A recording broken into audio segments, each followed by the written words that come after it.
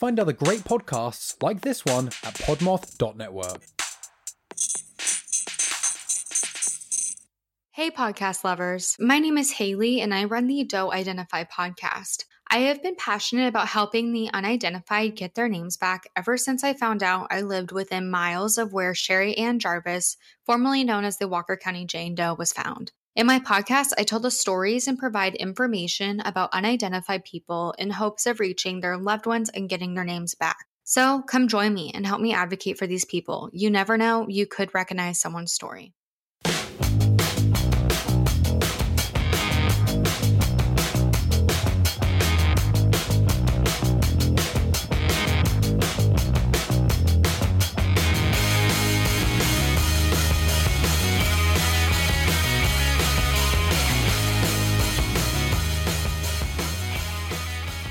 Hey everybody, welcome back to another episode of Cryptic Cocktail Party, a show where we have a few drinks, share a few laughs, take a dive into the unknown. I'm your host Dave, and today I'm joined by friend of the show, Nathy Grulon. I don't know how to pronounce your last name. Grulon. Okay, so I was close. Yeah, it's close. How you doing? I'm good. How about you? My body is slowly failing me. I think it's systematically shutting down organ by organ. But besides that, I'm doing just fine. Sounds great. Yeah, I'm excited to have you on. Are you excited? I'm very excited. Yeah. Would you say that you're like a cryptids paranormal type person, or? I would say I like listening to the stories. Okay. If I'm like a solid believer of like Bigfoot, maybe not there yet, but.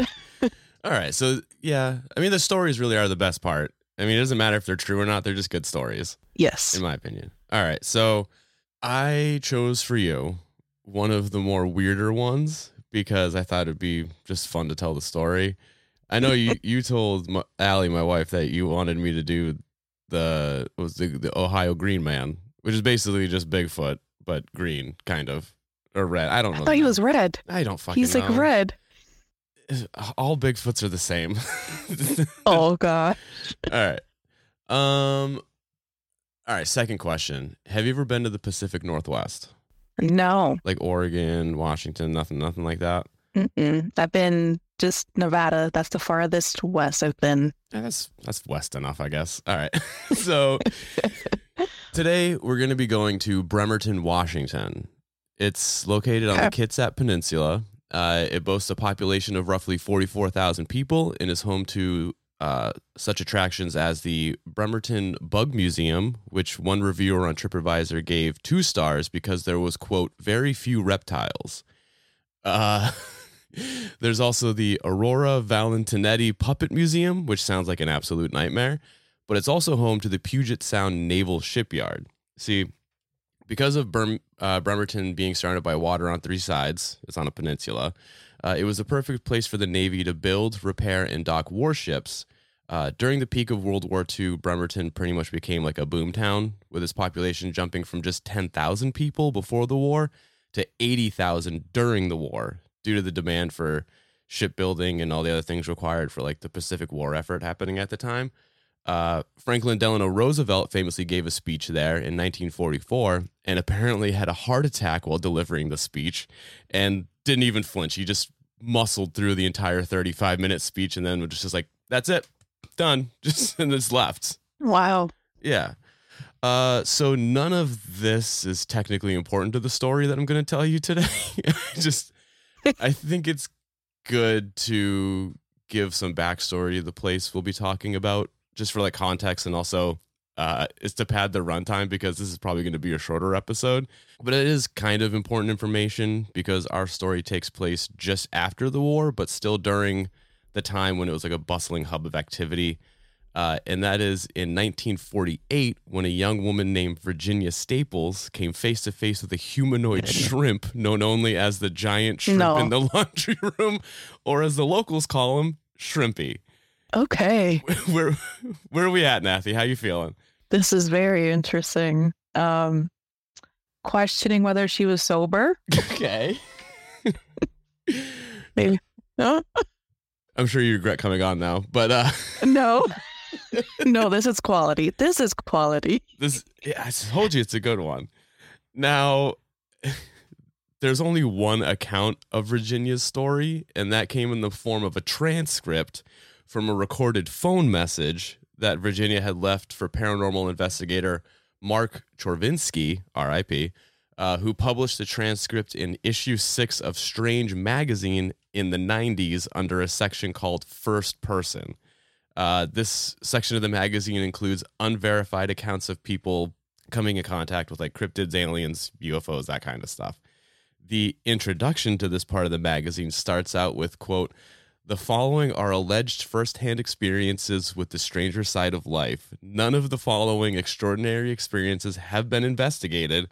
They are reproduced here as raw data to be analyzed by some and enjoyed by others," end quote. So, you know, take all of this with a grain of salt, which I'm assuming you're probably going to begin with, but, you know. Yeah. Wait, was that it? That's the end of the story? Oh, She God, just no. saw it and, oh, okay. I had to... I'm very Oh, parched. this ended quickly.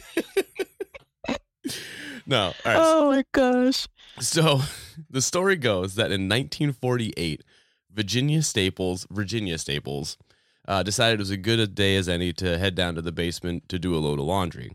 She said that the apartment building where she lives had a gigantically huge basement where the housing manager kept a washing machine, a wash tub, and a clothesline for the tenants. She also noted that in the basement there were massive holes in the walls.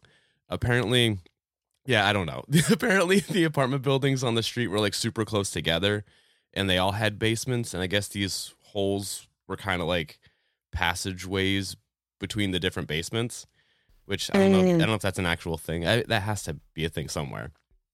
It was also rumored by her apartment manager that these tunnels led to the ocean. I assume he meant like to a beach and not just open water.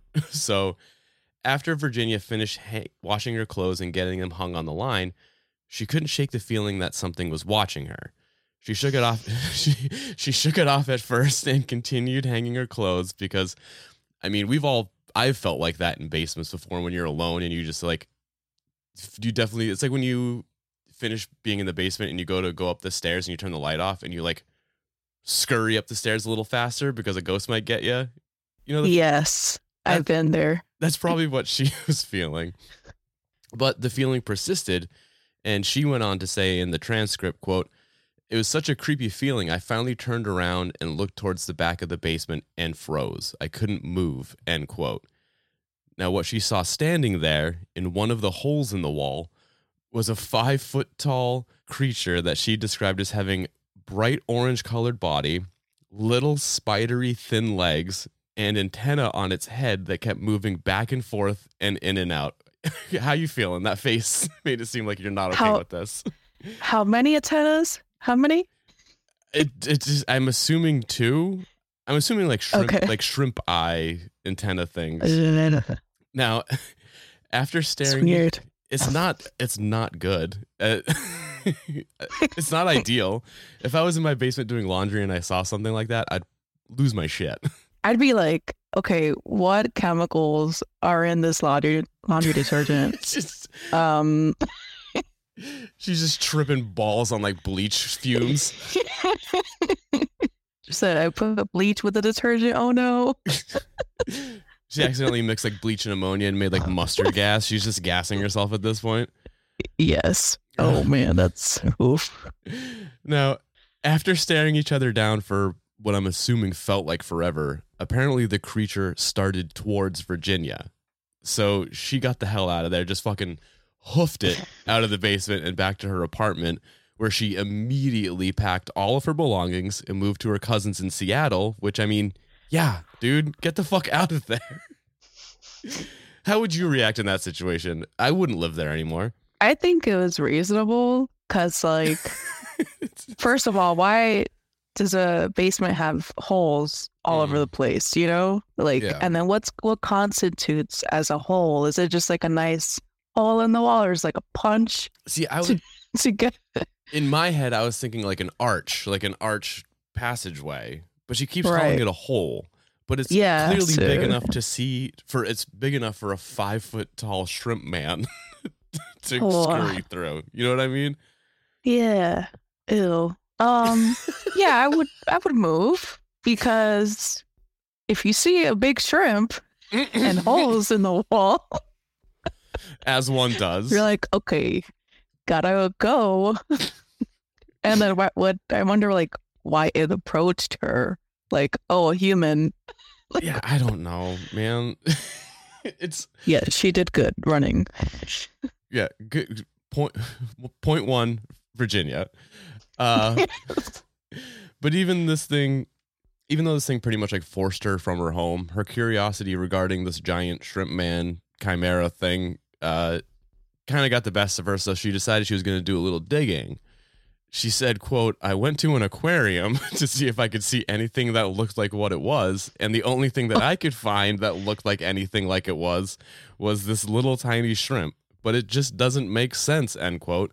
Yeah, no, it doesn't make sense, Virginia. God damn it. Still, it doesn't make sense. Shrimp man. This is just, I'm speechless. I don't know. I was expecting something that's like a goblin but a shrimp man, that beats it. It's pretty goblin-esque. I mean, it's not. Yeah. I wonder what color it was. She said She said it was bright orange, but I mean, are shrimp naturally bright? I feel like they're only that color after you cook them. I think they are. They are without cooking them. Are they? They're like this size though. I didn't do any research on shrimp before this, so I'm not really shrimpology. Yeah, I wasn't going to delve down that rabbit hole. I'm sure it's a whole fucking thing. But yeah, after years of being plagued with horrible nightmares, Virginia finally worked up the courage to go visit Bremerton again and her old apartment on Danny Street. But according to her message, the naval operation there had grown so much that the apartment building had been torn down, leaving her unable to try and get closure on this mystery that has haunted her for years. And Nathy, that is the story of the giant shrimp in the laundry room. Okay. Well, but it's interesting that you say the Navy kind of like took it over. What if they knew what that creature was and they were like, gotta clean this up? That could be. I mean, the Army and the U.S. government does have some weird fucked up shit. I'm assuming. I have no idea. But who's to say? And they say aliens exist already. So yeah, it was during World War II. So I mean, maybe they were doing some weird fucked up like Cronenberg experiments, and they accidentally made a shrimp human hybrid. They're trying to make super soldiers that could go into the water. That's my theory. And one of them just happened to get one of them got loose. And they're like, fuck, dude, we have to cover this up. Just demolish the whole block. Yeah, just like a 4x4 block radius, just fucking gone. They're like, no, we had to pretend you're. Oh my goodness. Now, the one thing about this story is that there was some dude who ended up trying to do like some digging into it, as far as like trying to find Virginia and all that stuff. She would have to be like in her 90s now if she's not dead, you know what I mean? But they did find evidence that there is a Virginia living in Seattle, but her phone number is disconnected and she wasn't returning any letters. The other thing too is that someone did some digging in Denny Street where the original apartment building was. Apparently hasn't changed. It's been the same since the 40s, and none of the houses are connected by tunnels or even close enough where it makes sense, let alone the fact that it's like super inland in Bremerton, so there's no way it could even lead to the ocean, unless that's just what they want us to think. And in reality, the Navy created super soldiers and then bombed the area. What are you thinking right now? I don't know what to say. I'm stumped. But if you do research now of that kind of the architecture there, it'll be completely different and wouldn't be close. So true. I just don't understand why there'd be tunnels leading from building to building to building, unless that's like a weird Northwest thing. I have no idea. All right. I mean, you can compare it to, I guess, Pennsylvania row homes where they like just stack next to each other. Maybe like you have neighbors and they just like cut out a hole. I feel like between the houses. I don't know. Well, I guess the houses, like the apartments, were built in like the 30s and 40s, according to what I found out. But I still don't know. I don't know. But anyways, Nathy, that was the story. It's a shorter episode today, but I just had to do the story because it was so good. Thank you so much for coming on. Is there anything, do you want people to like follow your Instagram or anything, or do you have anything you want to plug? I guess my Instagram is NATHY. I don't know my Instagram. Never mind. I'll just stop it there. I'll find you could search me, but my ad name, I totally forgot it just now. Is it underscore? No underscore. Never mind. I'll figure it out. All right. And if you want to follow us on Instagram, it's at Cryptic Cocktail. Follow me on TikTok at Cryptic Cocktail Party. Also, we just launched a Patreon where you can support the show. It's $5 a month. I'm going to be doing some cool bonus stuff. And then also, I think that's it. Oh, I wanted to give a shout out to Mark for subscribing to the Patreon. You're the real one. And with that, Nathy, do you want to say goodbye to everyone? Goodbye, everyone. And thanks for having me.